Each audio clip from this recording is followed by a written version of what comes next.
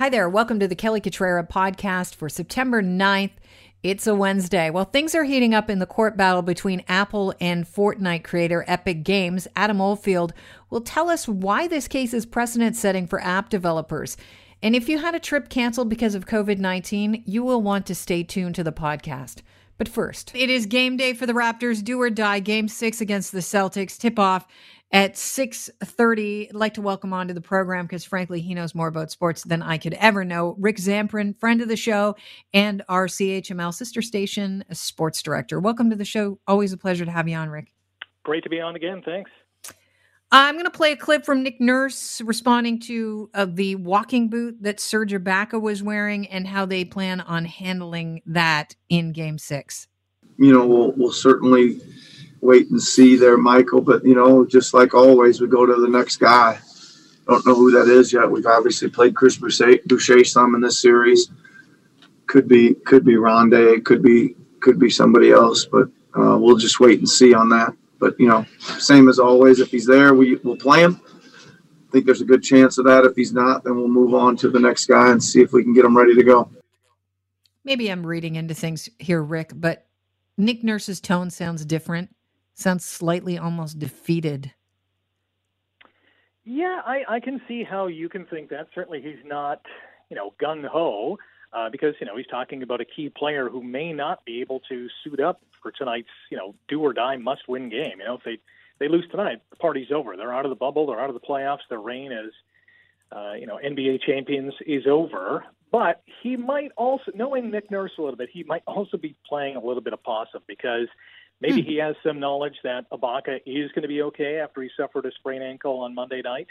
He is, at last check, questionable for Game 6. He was in a walking boot on Tuesday, so that's never a good sign. But, Ibaka is a warrior. He's battled through injuries before. Yes, it's an ankle. He is a big guy. It is, unbelievably difficult when you're a bigger individual, when you have, those lower body injuries to, fight through a playoff game, let alone a regular season game, because the intensity is that much more. I think Ibaka is going to do his best to try it out in the pregame warmups, and I think Nurse has enough confidence in him and has enough trust in Ibaka that he'll say, Serge, if you can go, let's do it. And if not, we have some other options. It would be a shame not to see him, not just because he's the Raptors' best-looking player, but in my humble opinion. But he is a great player. Who could replace him? Who could come through? Those are big shoes because, Serge has been probably the best player off the bench for the Raptors, not only, during the playoffs or in the bubble, but, all season long. He's just, he's a guy who can hit the mid-range and long-range shot. He is a force down low in terms of rebounds and, getting those tip-in buckets. He's a team leader. He's been around the league for a while. So, that's a lot to replace just talent-wise. In the locker room, he's got a voice that other players will congregate to. Him and Kyle Lowry and Marc Gasol, they've been around the block. They've won some big games. They've lost some big games. So it's going to be tough. Chris Boucher has been really good. Canadian guy who we all, like to get behind and cheer for. He's got some length to his game. He's a lot quicker than Serge will ever be. But the fact of the matter is they're two different players. Rondé Hollis-Jefferson is another guy who, has the ability to come off the bench and score some key points and play some good defense. So I think those are the two guys that if Serge Ibaka can't go tonight, Nick Nurse is going to look to say, we need you guys tonight. We need a combo efforts to live for another day. Is Gasol super important to tonight's game? Nick Nurse says he's got to bring at least 25% more. Yeah, you know what? Marc Gasol is just not scoring the way that he would probably like to. He's not getting a lot of looks. And when he does get the looks, it's at the top of the three-point line. And, the fact of the matter is he's not the three-point shooter that he has been in the past. He still plays some great defense. Let's not kid ourselves. He is still a force in the paint. He moves guys around. He gets big rebounds. He gets big stops. So Marc Gasol, yes, he's got to bring it a little more on the other side of the court, but he is such a tremendous asset defensively that, Nick Nurse is certainly pleased with that aspect. If he can chip in a few more points, if he can get into double digits, 12, maybe 15 points if he gets a hot hand, that'll be a huge plus. Yeah, he drove me crazy last year during the playoffs. I'm not going to lie. I'm a bandwagon jumper, but Gasol, I found myself out loud saying, why would you try and take that shot? You're not a 3-point man. I mean, the amount that he missed last season of 3-pointers, it was just painful to watch. Yeah, and you know what? You got to give credit sometimes to the other teams too, because they know that as well. So they will double team a Kyle Lowry or a Norm Powell or a Pascal Siakam, or one of the hot hands that the Raptors will have, a Fred VanVleet, and they know that they can leave Gasol at the top of the 3-point line. They'll have to pay attention to him when he's in the paint or down low. But the fact of the matter is he's not a scorer like he once was, and teams will kind of play, strategize their scheme, their defensive system around that fact. All right. The strategy for the Celtics was to come out hot in the first period and keep it up through the game in game 5. Can the Raptors come out with more energy and really give them a fight in the first quarter of tonight's game? What are your thoughts on that? You know what? This series has been a weird one because the Raptors have played really 2 bad games in the bubble, and they just happen to be in both in this series. Certainly the last game, they just came out with, not a lot of energy, and they just weren't hitting their shots, and it was almost a mirror image of Game 1 where Boston just blew Toronto's doors away. Game 2, I like the Raptors' response. Certainly they played great in Game 3. I'm expecting a little bit closer from the Raps' point of view to what we saw in Game 2 and 3, not only with the effort but with the shooting. Whenever it seems like their season or a game is on the line, guys have stepped up. So I'm looking at the Lowrys and the VanVleets in particular, 2 guys who have really brought it. I haven't even mentioned OG Anunoby, and he's been fantastic all playoff long. So these are the key players that have to bring it tonight. And if they start off well, like they did in Game 2, certainly like they did in Game 3, I like Toronto's chances because they play good defense. However, Boston, man, they are just shooting the lights out, whether it's Jaylen Brown or Marcus Smart. You go down the list, Tatum, Tice, they just have been on point all series long. They haven't had really a lot of downs. The Raptors have had, but Boston's been really steady all series. They're going to be a tough out tonight. All right. Well, Rick, hopefully it's good news by the end of the game, or tomorrow morning is going to be a tough one for Raptors fans. I want to thank you for your time today, as always. You got it. Hopefully we can talk about a Game 7. Yeah, here's, I'll keep the fingers crossed. Rick Zampernauer, CHML Sports Director. Thanks so much, Rick. Have a great day. Thank you. You too. Apple is seeking damages from Fortnite creator Epic Games in this, I think it's an epic court case, really. Adam Oldfield joins us. He's our 640 Toronto tech reporter. Welcome to the show. Good to have you on. Hi, good morning, Kelly. Thanks for having me. So this legal battle we've talked about before, it's between Apple and Fortnite, and it's been going on since August. Can you refresh our memory on how this battle royale started? Absolutely. It started off with Fortnite setting the precedence that they weren't happy with the commissions that Apple charges through its app program.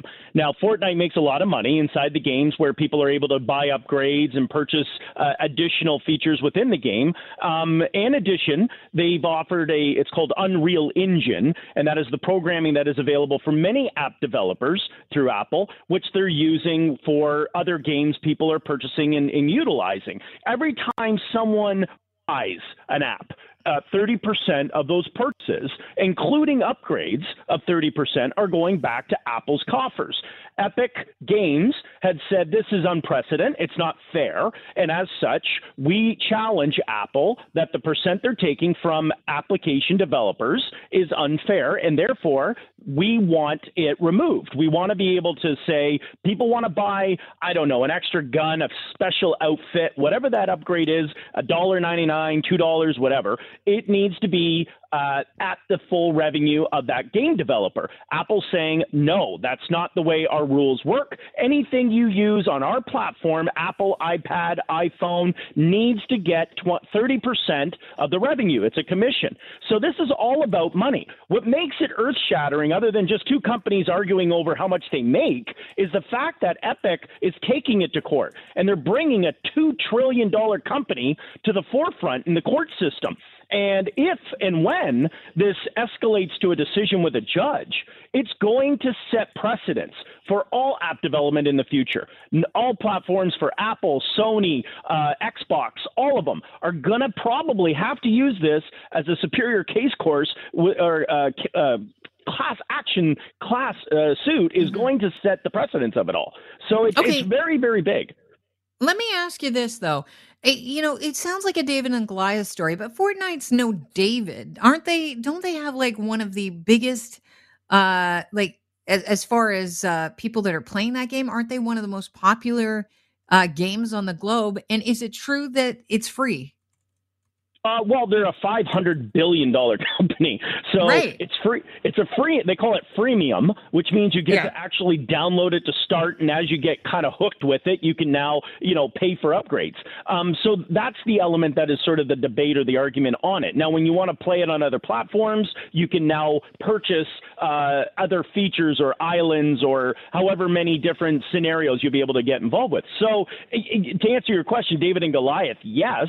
So I mean, $2 trillion versus a $500 billion sounds like it's no salami shop, deli shop on the corner of Main Street going up against the city of Toronto. But at the end of the day, it's in the same equal ability. They have the resources and the revenue to support it. And honestly, I think we're going to see a lot of developers online. There's 1.8 million Kelly, developers on Apple's platform right now. And I assure you that there's about 1.6 million of them at minimum that are going, hey, Epic, keep up the good work. So it's setting that opportunity for those smaller developers to be able to be competitive. So this is the big challenge. 1.8 million in an Atmosphere ecosystem for a small independent developer, a startup in Toronto trying to come up with a game, whatever, or a product online, has to give 30% to Apple. If this court case goes through and the judge rules in favor of Epic Games, and by the way, the argument I hear is they want to drop it down to less than 15%. So, which is, still a lot of money Apple's taking. Right, but it's still a lot of money at the end of the day if they're one of the most popular games on the globe. Let me ask you this, for people that are ignorant like myself, and hey, it's because we have other things to do rather than play video games. But I get it. It's important to know about what's going on in the world, and that's why we're talking about this. But why wouldn't Fortnite just say to Apple, I don't need you. I'm going to make myself available on other platforms. Is it because if you had an Apple product, that means you couldn't download them to your Apple product? Is that the problem? Correct. Well, there's two issues. One is what you just said. Yes, you'd have to jailbreak your iPhone and iPad, which isn't getting easy to do with the new upgrades that are coming out. So you'd have to bypass the current operating system and then be able to load this third-party app onto your iPhone. That's the first one. The bigger one, though, is Unreal Engine, which is a program that Epic Games developed. It's more or less what makes the people run around. You see the graphics in the cities and the guns and whatever that interaction you're watching. That's what Epic Games is using or sharing with many other game developers. So they've come up with this program. That's what Apple has. That's the big kerfuffle right now, is that all these smaller developers are now being punished by Epic Games court case. So if some small developer was creating this fun little, QBERT version of game and it was using their program, they were no longer also allowed to use Apple. So it's not just a matter of being able to jump into another platform. They have millions of there's over 2 billion users on Apple right now using their programs. So that is going to hurt. Yeah, yesterday Apple filed a counterclaim against Epic Games. In 30 seconds or less, can you tell us why this is important and a little bit about that? Apple's trying to make the game, trying to set their standards of this is the rules, we're following contract law. If they didn't countersue, their whole reason is to say then everything we have in contract is not valid. So Apple is standing its ground saying if we need to follow by the contractual rules that we've set. If you're going to follow the Apple Play book, you're going to have to play by our rules. And they're going to need a countersuit to be able to stand that ground. Otherwise, it does open up a big can of worms for all app developers on Apple's platform. And this is a big deal. This is going to be one of those precedent-setting court cases. I expect it's going to go on for quite a while now. Oh, this is years in the making. But when this decision comes down, Kelly, I can tell you this. It will alter the future development of any program that goes on Apple's platform. And if it rules against Apple, this could put Google platform in a whole new ballgame. People may be literally looking at Apple going, do I really want to use the iPhones and the iPads? It's going to really challenge a lot of decisions in the future. That's interesting. So it'll challenge your hardware choice as well. Thank you so much, Adam. It's always a pleasure having you on and making sense of some of these topics. Thank you, Kelly. Appreciate it. Have a great day. Cheers. Adam Oldfield, 640 Toronto tech expert. All right, listen up. If you had to cancel any travel plans because of COVID-19 and you're still waiting for a refund or unhappy with how your insurance provider has treated you, then this story will interest you. Samfiru Tumarkin law firm has launched a national class action lawsuit against TD over its refusal to pay travel insurance claims across Canada following trip cancellations due to the COVID-19 pandemic. Here to talk about it, insurance lawyer, co-founding partner at Samfiru Tumarkin, and host of the Disability Law Show on 640 Toronto, Sivan Tumarkin. Welcome, Sivan. Thanks, Kelly. Great to be with you. So maybe get us sorted here on what the basis of your class action lawsuit is. Absolutely. Well, I mean, the basis is that people, as a result of the COVID pandemic, have had to cancel their trips across the country. This is completely unprecedented. And they put in their travel insurance claim. And many people have travel insurance through their credit cards, be it TD, Scotia, RBC, or whatnot, as well as regular insurance companies that they've had travel insurance with. And what they've been getting are denials, but the denials, many of them that I have seen, are not valid. Essentially, these insurance companies, many of them are saying that because you are being offered a credit or a voucher for a flight, for a cruise, for a resort, that somehow disentitles you to reimbursement under the travel insurance policy. And when I've looked at those travel insurance policies, many of them, you have to look at the wording. Insurance companies can't just say that you're not entitled to reimbursement. They have to tell you where in the policy you are not entitled to compensation.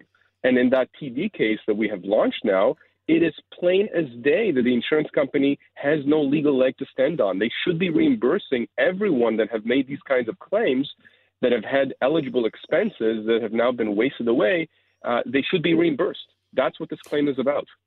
One of the things that you brought up, and I think it's interesting, is that some people have booked on their travel visas. And my husband and I, funnily enough, use the TD travel visa. That's what we use. And whenever I say, should we buy cancellation insurance? He's like, it's already in there. It's already in the agreement. So what are you finding as far as people that are offered settlements, which would be vouchers, are doing? Are a lot of people taking these vouchers? And if you do that, does that nullify your ability to go and get other compensation?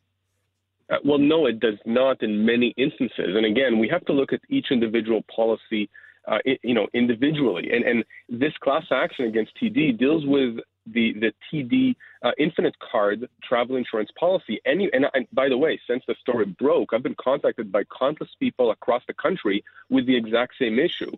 Now, look, if you have a travel insurance claim, you've canceled your trip as a result of COVID or any other reason, and you've been offered a voucher or a credit, that's great, except that these are not normal times.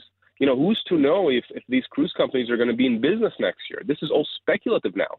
But regardless, even if these were normal times, the only way an insurance company can avoid paying you for a trip cancellation claim is either if your expenses are not eligible, meaning, for example, that you haven't paid in full for those expenses before you have made that claim, or if you are not covered for any reason, right? When you make one of these claims, you have to show that it's a covered cause. And one of the covered causes in many of these policies is that the government has issued travel advisories.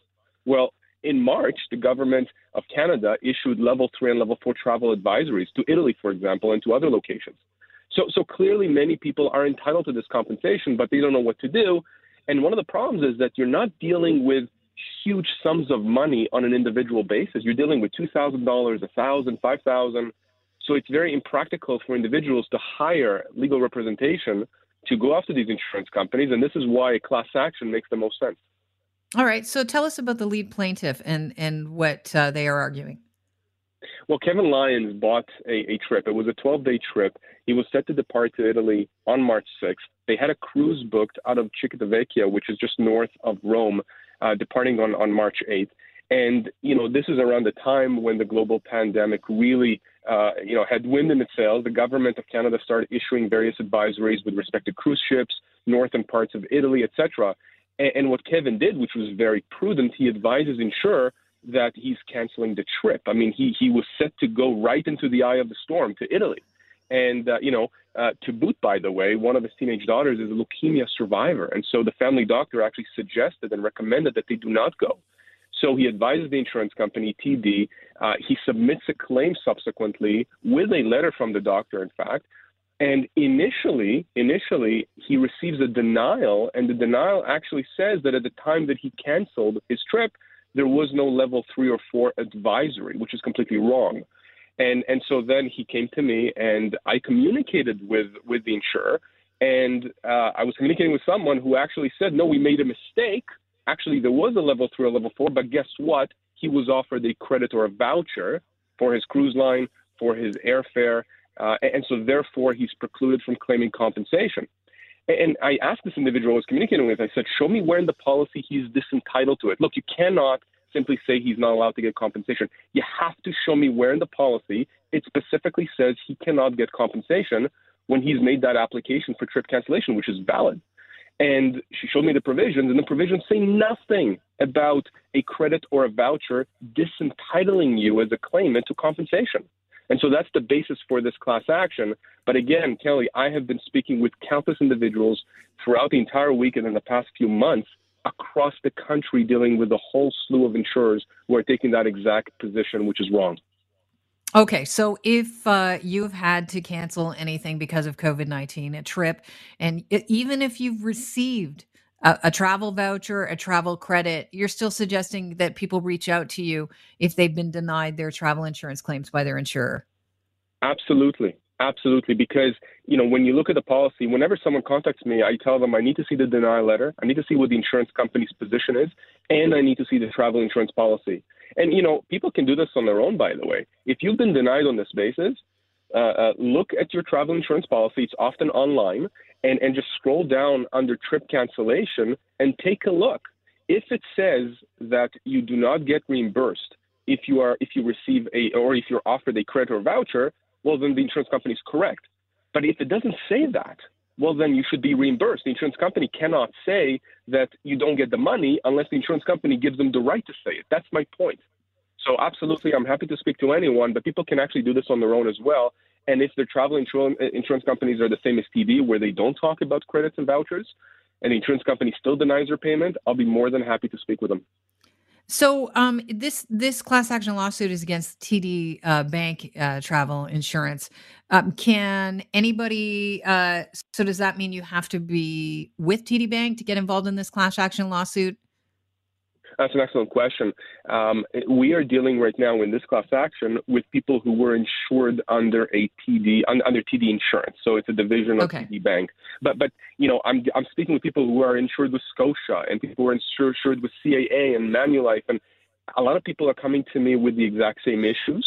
The actual class action that we've launched is specifically with TD, so it's only if you've been denied by TD Insurance for a travel insurance claim that we could potentially help you with this class action. But that doesn't mean we can't help you with other scenarios with other insurance companies. Is your hope that this win, if you get a win here for your client and the other clients in the class action lawsuit, that this will be precedent setting and cause other insurers to fall in line and do what's right and give people a credit? Or not a credit, 100%. Rather the refund?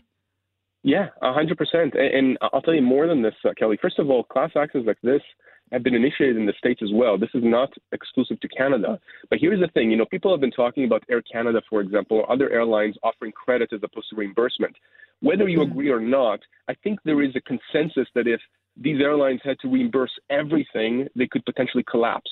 Insurance companies are in a unique position in that they insure this kind of risk. They've received premiums. If you pay your credit card charges, you've paid for this risk. Now, they simply don't want to pay. They understand that this is unprecedented. They understand they have claims across the country. They don't want to pay. So insurance companies should be doing the right thing. And actually, frankly, leaving the legalities aside, I would be hoping that the government steps in. I mean, this is protecting the public. You've mentioned a couple times that you've said to representatives, show me where that says that in the policy. Are we going to, as a result of this class action lawsuit, do you think we're going to see insurers going to their policy, to the fine print, and rewriting policies moving forward to clarify, who will get credits, who will get vouchers if and when something like this happens again? Yes, I do think that. And I think it's in various contexts. We've had class actions launched in Canada for business interruption, right? Businesses like dentists, for example, who've had to shut down their businesses because of the lockdown. And I do think insurance companies are going to react to this, which is okay. Nothing is wrong with that as long as people are aware of what the exclusions and restrictions are. My problem is not with the insurance company, rewriting their contracts to make sure they're more specific. My problem is that insurance companies have an obligation to pay here, and they are skirting that obligation to the detriment of literally thousands, if not tens of thousands of individuals, who are losing a lot of money. I mean, look, $5,000 for an insurance company is peanuts, but for you and I and everyone else, it's a lot of money.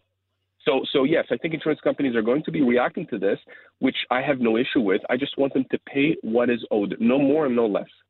Yeah, you want them to stand up to their side of the deal. Sivan, if people want to get involved in this class action lawsuit, how do they reach out and contact you? They can go to our website, stlawyers.ca. We have information about this. They can contact me directly at Sivan, SIVAN, at stlawyers.ca. But really, this TD class action has now been sort of blown open. So if you just Google my name, Sivan Tumarkin, you'll get a hold of me, and I'll be more than happy to speak with you. Amazing. You're a busy guy, so I appreciate the time that you've spent with us this morning. Thank you so much, Sivan. Thank you, Kelly. Appreciate it. Have a great day. Don't forget, Sivan Tumarkin is also the host of the Disability Law Show on 640 Toronto. Thanks for tuning in to the Kelly Cutrara Show podcast. You can hear us live between 9 and noon, Monday through Friday on Global News Radio. Have a great day.